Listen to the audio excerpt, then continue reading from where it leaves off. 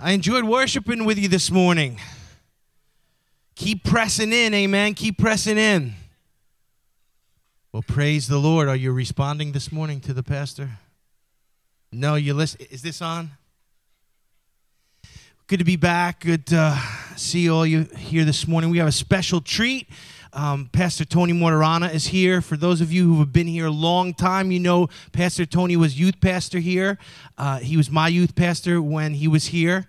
And so if I'm good, bad, or ugly, thank Tony. But he has a word from the Lord for us. First service was just powerful. He's pastored and ministered all around. He's going to share some of his testimony and some powerful things from the word for you today. So I pray you open up your hearts and get ready to receive from the Father heart of God this morning. Amen. Let Pastor Tony know you appreciate him being here. Thanks, kid. Well, so good to be back here. This is one of my stops in my life in ministry. Back in 1985, the Lord brought me up here from Long Island, originally from the Bronx. But I was ministering in Long Island for a season, and it was just an amazing opportunity to come here. I had a youth group of a couple of hundred kids down in Long Island and had a radio program and successful ministry. But someone came up and said to me that this church up in Poughkeepsie had a youth group that was eating youth pastors up and spitting them out. And being from the Bronx, I said, that is for me, man. Where are these kids? And I came up here, and sure enough, it was that type of youth group. First time I got in the youth group, I gave my testimony as I was preaching. The youth group kids in the back row, the Wilson brothers, who were notorious like the James Gang, and Frankie Farinacci, and challenging me that as I was preaching, they were going, and I walked into the back. I grabbed the hold of the biggest one, which was Gary Wilson, and I pinned him to the wall. I said, "You got the wrong guy." I said, "Now you come from the back, you sit up in the front, and you'll be with me." And today, that guy is an awesome preacher of the Word of God. And I'm blessed to be up here because I get a chance to see my incredible nephew and my nieces and nephew, Shane, and the Mataranas that are here. And I get so excited to see them just blossoming in the Lord. It's great. And then I get a hold of Leonardi here, and so good to see Kim and Rick. This is a faithful couple. They've been here 27 years, and he got saved when I was the youth pastor here, and was part of that incredible time and season that I was here. But I want to challenge you folks. I want you to take care of this couple. I want you to be able to bless this couple. They have been faithful to this work through difficult times, through challenging times, when others would have picked up and split. They have been faithful to you and to the Lord. And I mean that. They bless me so much by their faithfulness. I mean, they've just been incredible. And Mike Grass, and when I was here and working with this youth group, they were. I left and went up to Elam to start a ministry called CHIPS, Christ Help Us in Parental Strife, ministry for single parents and kids. And I thought I got rid of them, and Leonardi followed me up there to go to Elam. Then Grazioso was there and ate me out of house and home. Then Gary Wilson came up, and he was following me. I was like, "Good God Almighty, how the heck do you get away from these kids?" But coming here is always an incredible treat because it just brings me back to the faithfulness of God. I don't know about you, but I've lived the stories that prove the faithfulness of God, as that young lady sang. He has been faithful. And that's what I want to talk to you about this morning. Being faithful to God when you don't always get what you want, but you get what you need. when the Lord was in the Garden of Gethsemane and he cried out, Father, listen, is there any other way to get this thing done here? You're sweating blood. And he said, well, not my will, but your will be done. You know, when you have the opportunity to live your life as long as I have, and just want to be faithful to share my wife for 47 years. Susan is here with me.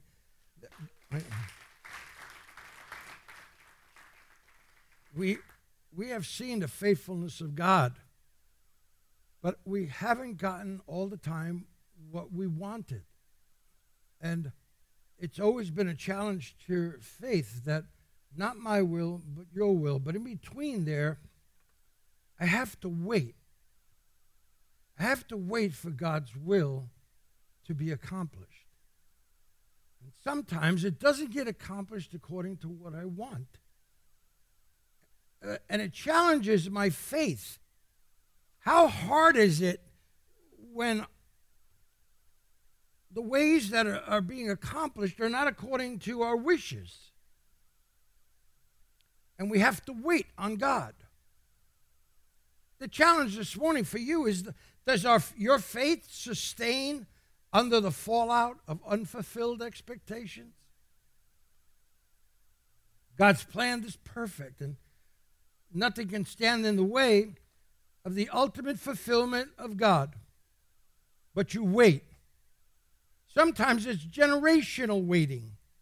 Sometimes it's you won't see what God will do in accomplishing what you wish. You'll be dead and gone, and God will accomplish what he wishes to accomplish. I said in the first service, I've done a lot of funerals, and talking to the people before they died, they told me of the stories of unfulfilled expectations, children who didn't get saved, and this didn't happen, and that didn't happen.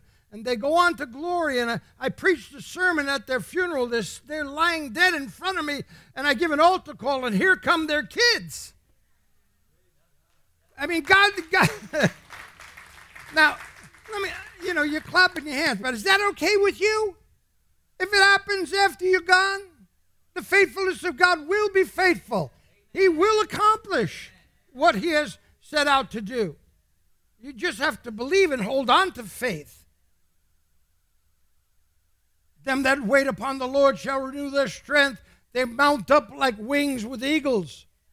They're incredible. The faith of God that has to wait. We all wait. We wait for relationships to happen.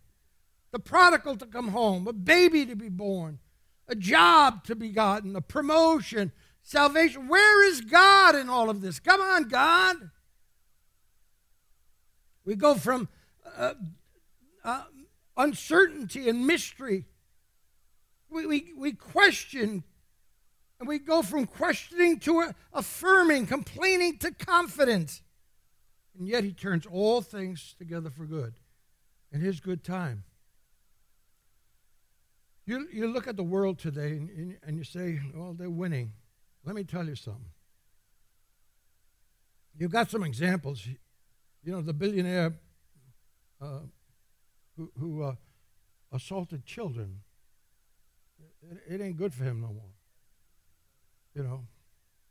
The governor who even, unfortunately, it turned on him. I mean, you thought he was winning. Everybody, it'll catch up with you. We win.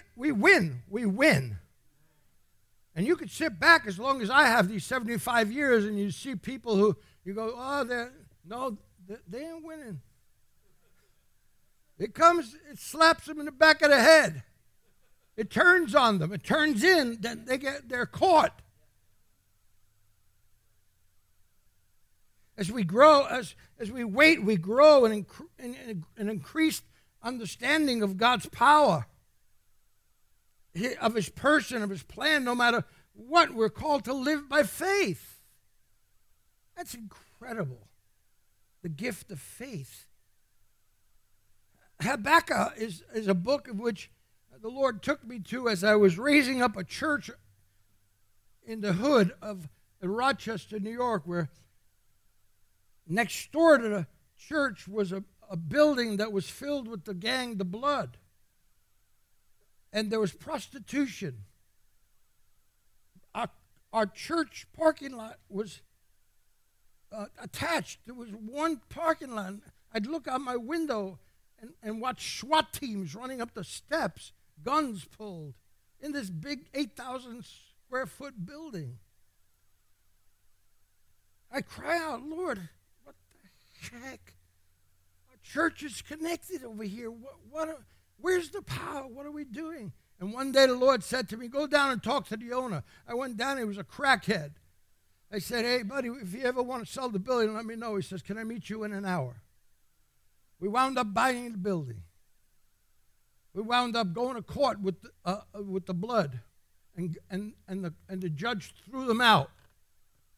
He told them, you're gone, you're finished in 15 days, get out. And they said to me they were going to shoot me up. They were going to come against the church. And me from the Bronx, I said, I don't dance with devils. So you got to do what you got to do. And God was victorious. Got them all out, everybody out. But Habakkuk, he cries out, how long, O Lord, in Habakkuk 1:2, how long, Lord, will I call for help and thou wilt not hear? I cry out to thee violence, yet thou dost not save. The prophet is like, what the heck is going on? How long do I have to wait for you to do something? And the frustration you could hear through the word, that the obstacles that were coming against them. And the Lord was saying, listen, don't worry. I'm actually using the enemy to get my point across. I'm actually using the horrible things that are happening around us that we're seeing and we're looking and wait a second. He's going to bring his church up when the people turn and say, how come that those people are living a life that's strong and healthy? When everything is falling apart, they'll see us being faithful to the things of God. I don't get it, Lord. Sometimes struggles in faith when we see that those that are disobeying, the Chaldeans of our life, are, without fear of divine intervention, they're getting still. You know, it seems like they're winning. And Habakkuk says, listen, in Habakkuk chapter 2, verse 1, he says, I'll stand my guard post station, myself on the rampart. I'll keep watch to see what he will speak to me. I mean, you just have to stand back and wait on God. But that waiting period, no one wants to wait. We're just impetuous, impatient. God's timing and life itself become a waiting room. You're in a waiting room. And it seems like he's not responding. In the waiting room, we hope someone will come and call my name. It's all right. It's over. It's all taken care of. The bill's been paid. So difficult in that room. We find ourselves discouraged, depressed, frustrated. Our faith is challenged. Can't believe, like, God, why? I'm having a hard time with you. The book of Matthew, chapter 11. This here always boggled my mind. Matthew 11. Matthew, Mark, and John. Right? Matthew 11.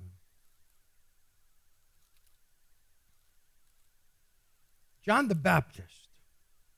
Familiar with John? It says in verse 2 of chapter 11, now when John in prison heard of the works of Christ, he sent word by his disciples and said to him, "Are you the expected one, or shall we look for someone else?" John, you baptized the guy in the water. The dove flew down. God spoke. You don't know he's the Christ? You got to tell your brothers to go find them, find out if it, because when you're pressed, you want to make sure, is he really God? Is he really Christ? Will he really show up? Jesus says, in all the world, there's nobody like my cousin John. Never been born. John's my guy. I mean, he was favored. But yet John's in prison, and his head's going to be cut off.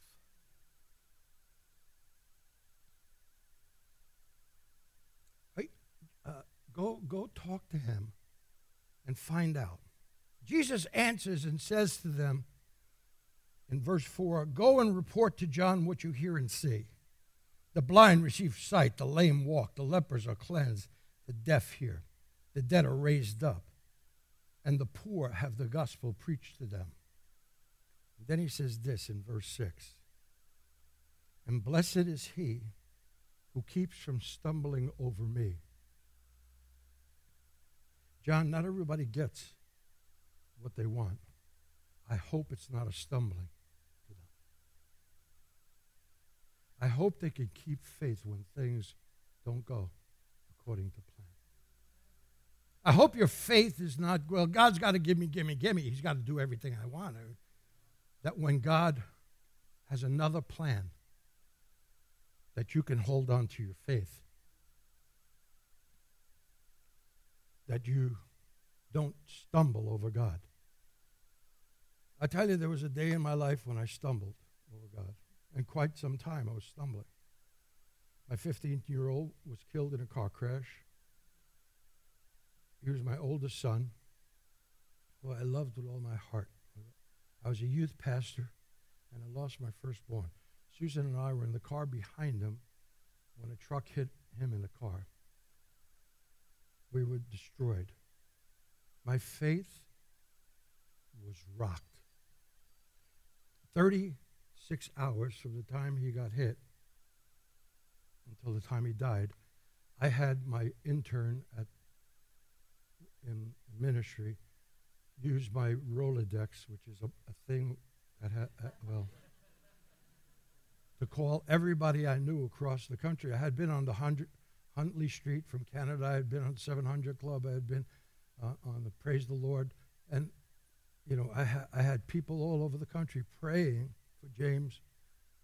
But in 36 hours, the Lord took him.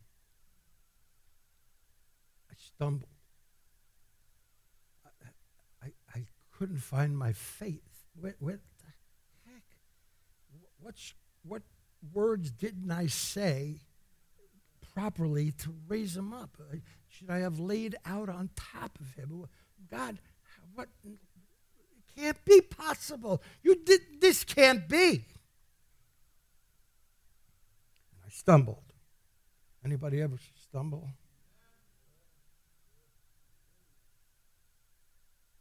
It's a hard reality.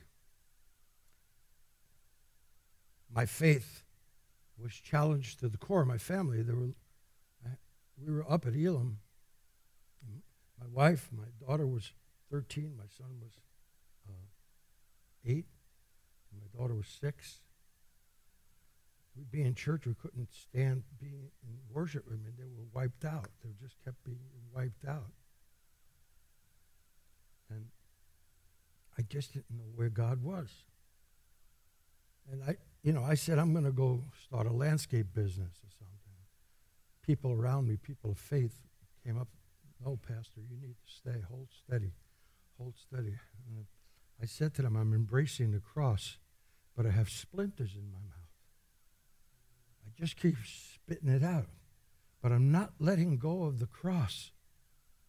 Either this works out in faith or there's no faith in you at all. Today, my family is all saved. My grandchildren are all saved. They're walking at such a level in God that I never did at their age. They're way beyond me or my wife when we were their age. God has been so faithful to us in the midst of all of this challenge. But we don't receive sometimes what's expected. And we have to wait. Jesus was 30 years old when he started his ministry. He waited. Because I could think he should be at 18. Hey, Pop, I'm 18. Let's get it going, you know what I mean? The miracle thing. How about 21? I'm 21. How about now? I got a license. I drive camel. I can do everything. 21. Father said, wait. What am I waiting for? I'm waiting for a teenager named Mary. I'm waiting for a Peter. I'm waiting for a Paul. It's all being set up for you to come. But he waited. Patiently waited. We don't hear of his impatience.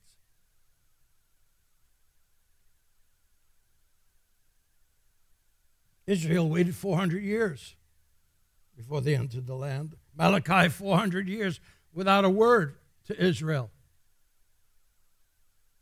We're in the year 2021, waiting for Jesus to come back. We're waiting.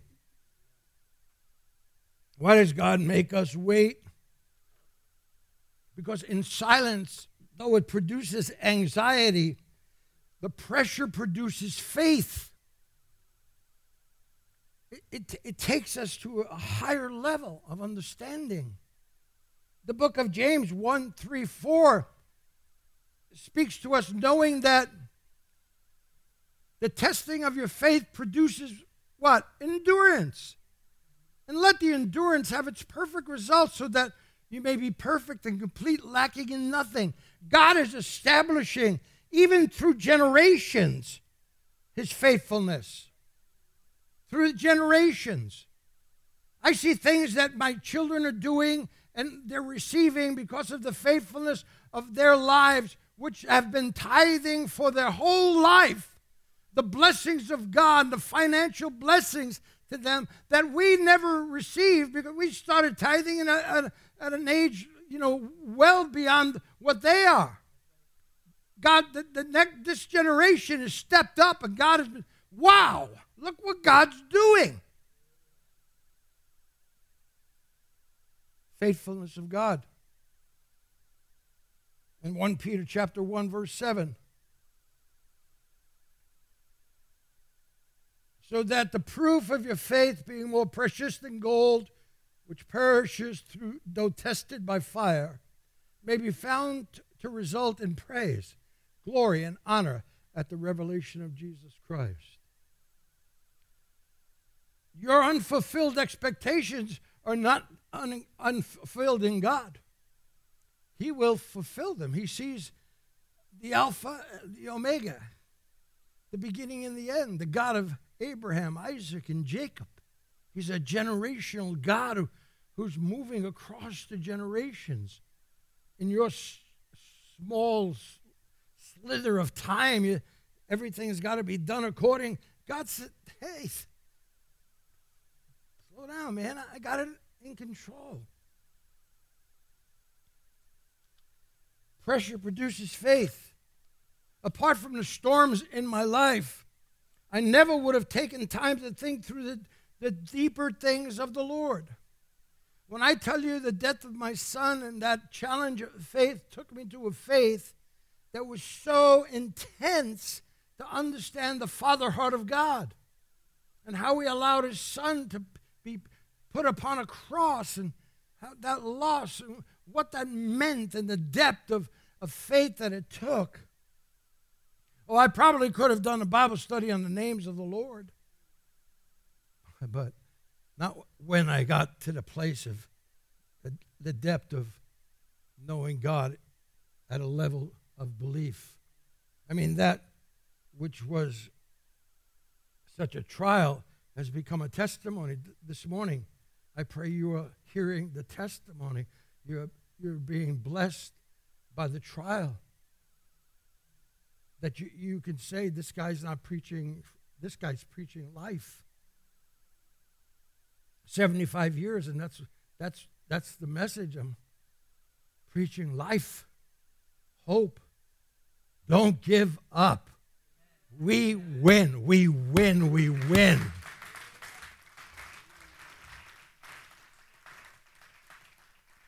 How would I know he's my father until I feel orphaned and abandoned, left alone in a storm? I mean, you cry out, Abba, Father. He's there, he's there. How would I know he is my hiding place until I hear the enemy crashing in on me and cry out for peace and refuge?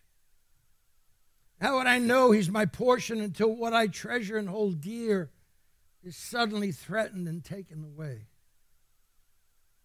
I don't wish that on anybody. I don't wish, become one of these giants of faith, so go through the pain of suffering. I don't wish that on anybody. But it comes, doesn't it? I don't know how. It just comes. We're living in a depraved world. It comes and you're battered by it, but in Christ we stand. The pressure and the waiting forces faith. You see your true colors. Oh, yeah, I'm faithful. Praise God. Hallelujah. Hallelujah. And you're hitting your gut. And you're spewing and you're cranky, crotchety. Your faith is gone. That's the challenge to rise up. Face forward, fail forward, go forward. Don't quit.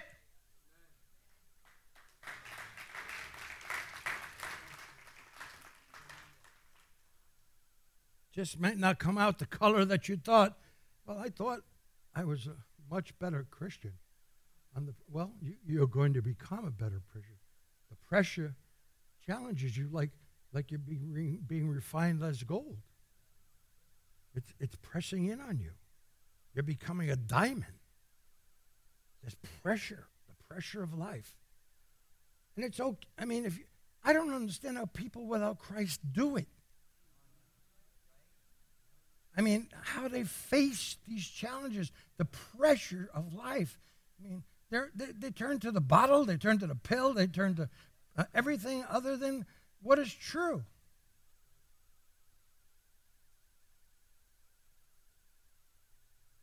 Say, increase my faith. Sometimes your faith endures. That was the faith that I needed when James died. Enduring faith, the second part of Hebrews 11. When those that were faithful people were sawn in half, they were stoned. And it says there were people worthy of the blessing, but they endured hardship. You know? And that was enduring faith. And enduring faith taught me a lot. I learned from achieving faith.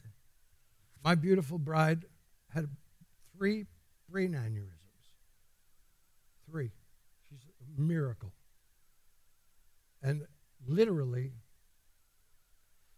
when the first brain aneurysm happened, I was teaching. It was Saturday night, 1 o'clock in the morning. That Sunday at the church I was pastoring, I was teaching on the anatomy of a miracle. Talking about a miracle, the anatomy of a miracle.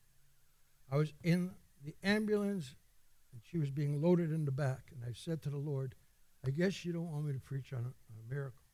Now, you show me a miracle. We got to the hospital. She went to ICU. She got tubes and everything. We didn't know, touch and go. Eventually, they wheeled her out, and she was in ICU, and a doctor came in. Me and my kids are all around her. And he comes in, and he was a little Indian doctor. He said, Susan, move your toes. Oh, look at that toes. Look. How about your finger? Oh, your fingers are working good. You can blink your eye. Yeah. Oh, this is incredible. You're doing incredible. This is incredible. I said, is it a miracle? He goes, it's a miracle.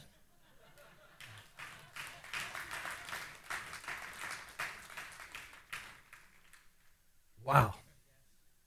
That's when my wife said, was I going to die?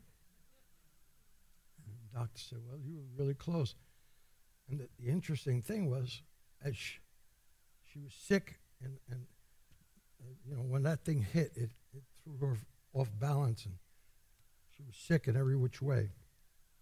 I laid my hands on her head, and I prayed, Lord Jesus, please touch her.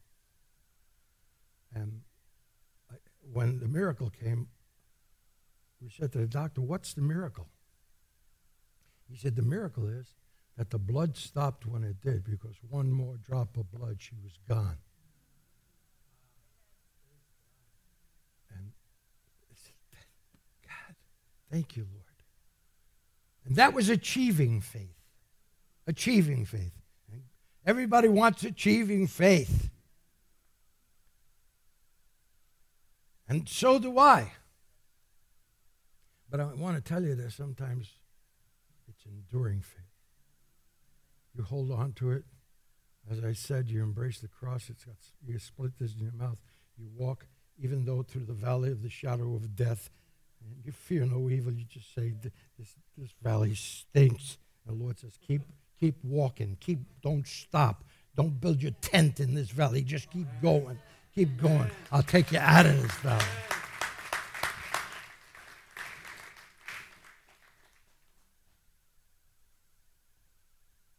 Trust in the matchless wisdom of God. Wisdom is the ability to discern the latter end. You got to know the end of the story. If you know the end of the story that we win, that's incredible wisdom. Matchless wisdom of God. That even through the generations, you don't know even that you're living your life in a way where your children or grandchildren, people in your church, people are watching you and people are growing, looking at you. And God's got this infinite plan that's just crazy good. Just crazy good. How he makes all things work together for good. It's like, what a mind you have. It's like, how the heck? But he does. It's incredible wisdom. Habakkuk, in chapter 3, after he's going through all of the hoops and waiting on God, he says this in verse 17, though the fig tree should not blossom, there be no fruit on the vines, though the yield of the olive should fail and the fields produce no food, though the flock should be cut off from the fold and there be no cattle in the stalls, yet I will exalt in the Lord. I will rejoice in the God of my salvation. The Lord God is my strength. He has made my feet like hinds' feet. He makes me walk on my high places. Though the figs are not coming, though the cows are not coming, though this is not happening, I will exalt the Lord. I will not let go of the Lord. So each of us are probably waiting for something. What's the character of your faith in waiting?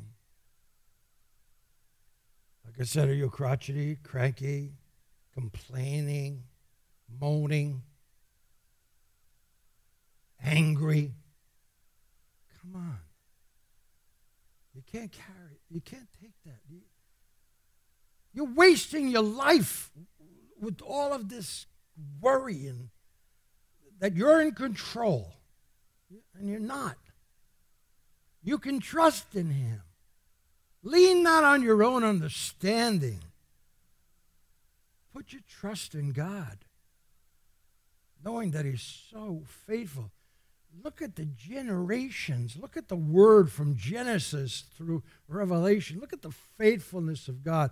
And that's just a glimpse of where we are today and how we that whole thing is planned out, and we study it, but it's still happening. It's unfolding. History is unfolding. Faith is unfolding. You are pictures of faith.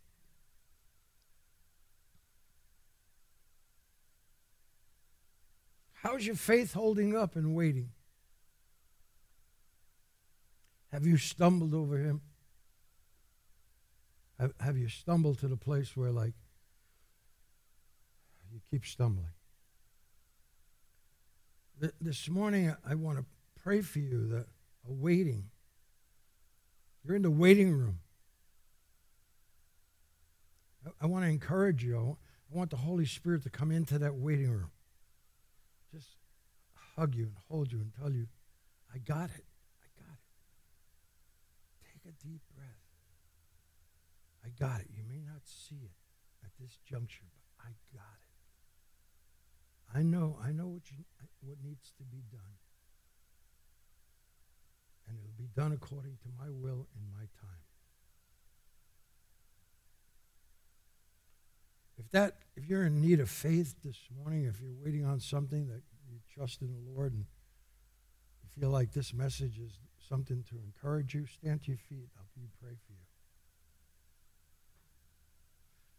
Can you put something background there on the music? Or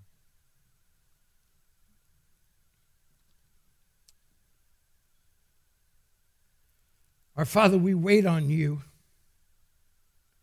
and we know that you are the God who makes all things work together for good. And you are a generational God. You don't see our just little slither of life. You see the generations. You see the Alpha and the Omega of our life. You see what you've done in the generations prior, even to bring us to this place today of faith. That there have been people of faith, or there's been a move of the Spirit that's captured us. And we're standing here today as people of faith. But I pray, increase our faith. It's a gift of the Holy Spirit. We think of it tongues or prophecy, but faith. Give us faith that endures. Give us faith that achieves. Give us faith that's mature, to know when we have to endure and when we succeed, and that we give you all the glory. And I pray for those that are embracing the cross. I pray that you send those along the way to encourage them, help them endure, that they would know they're in the right place in this church, to be encouraged, that you will come alongside of them and make that which is your will to be accomplished. Lose no one, Lord. I take the devil and break the devil's back in the name of Jesus, that would cause people to quit, that would cause people to I keep just stumbling over the same thing. It's 40 years, Lord, and I keep stumbling over it. Lord, open up their eyes to see, that they would see the way through. Lord, that you would show them a way above, that they'd have a vision of their future, that they'd be people of wisdom who would understand the latter end. I trust in you, sweet Jesus. I trust in you that you endured the cross for us. You are all flesh, you are all human, and yet you took the wound for us. So today I ask a blessing on these people, my brothers and sisters, that their faith would arise. And I ask this in the name of Jesus Christ. Amen. Amen. God bless you.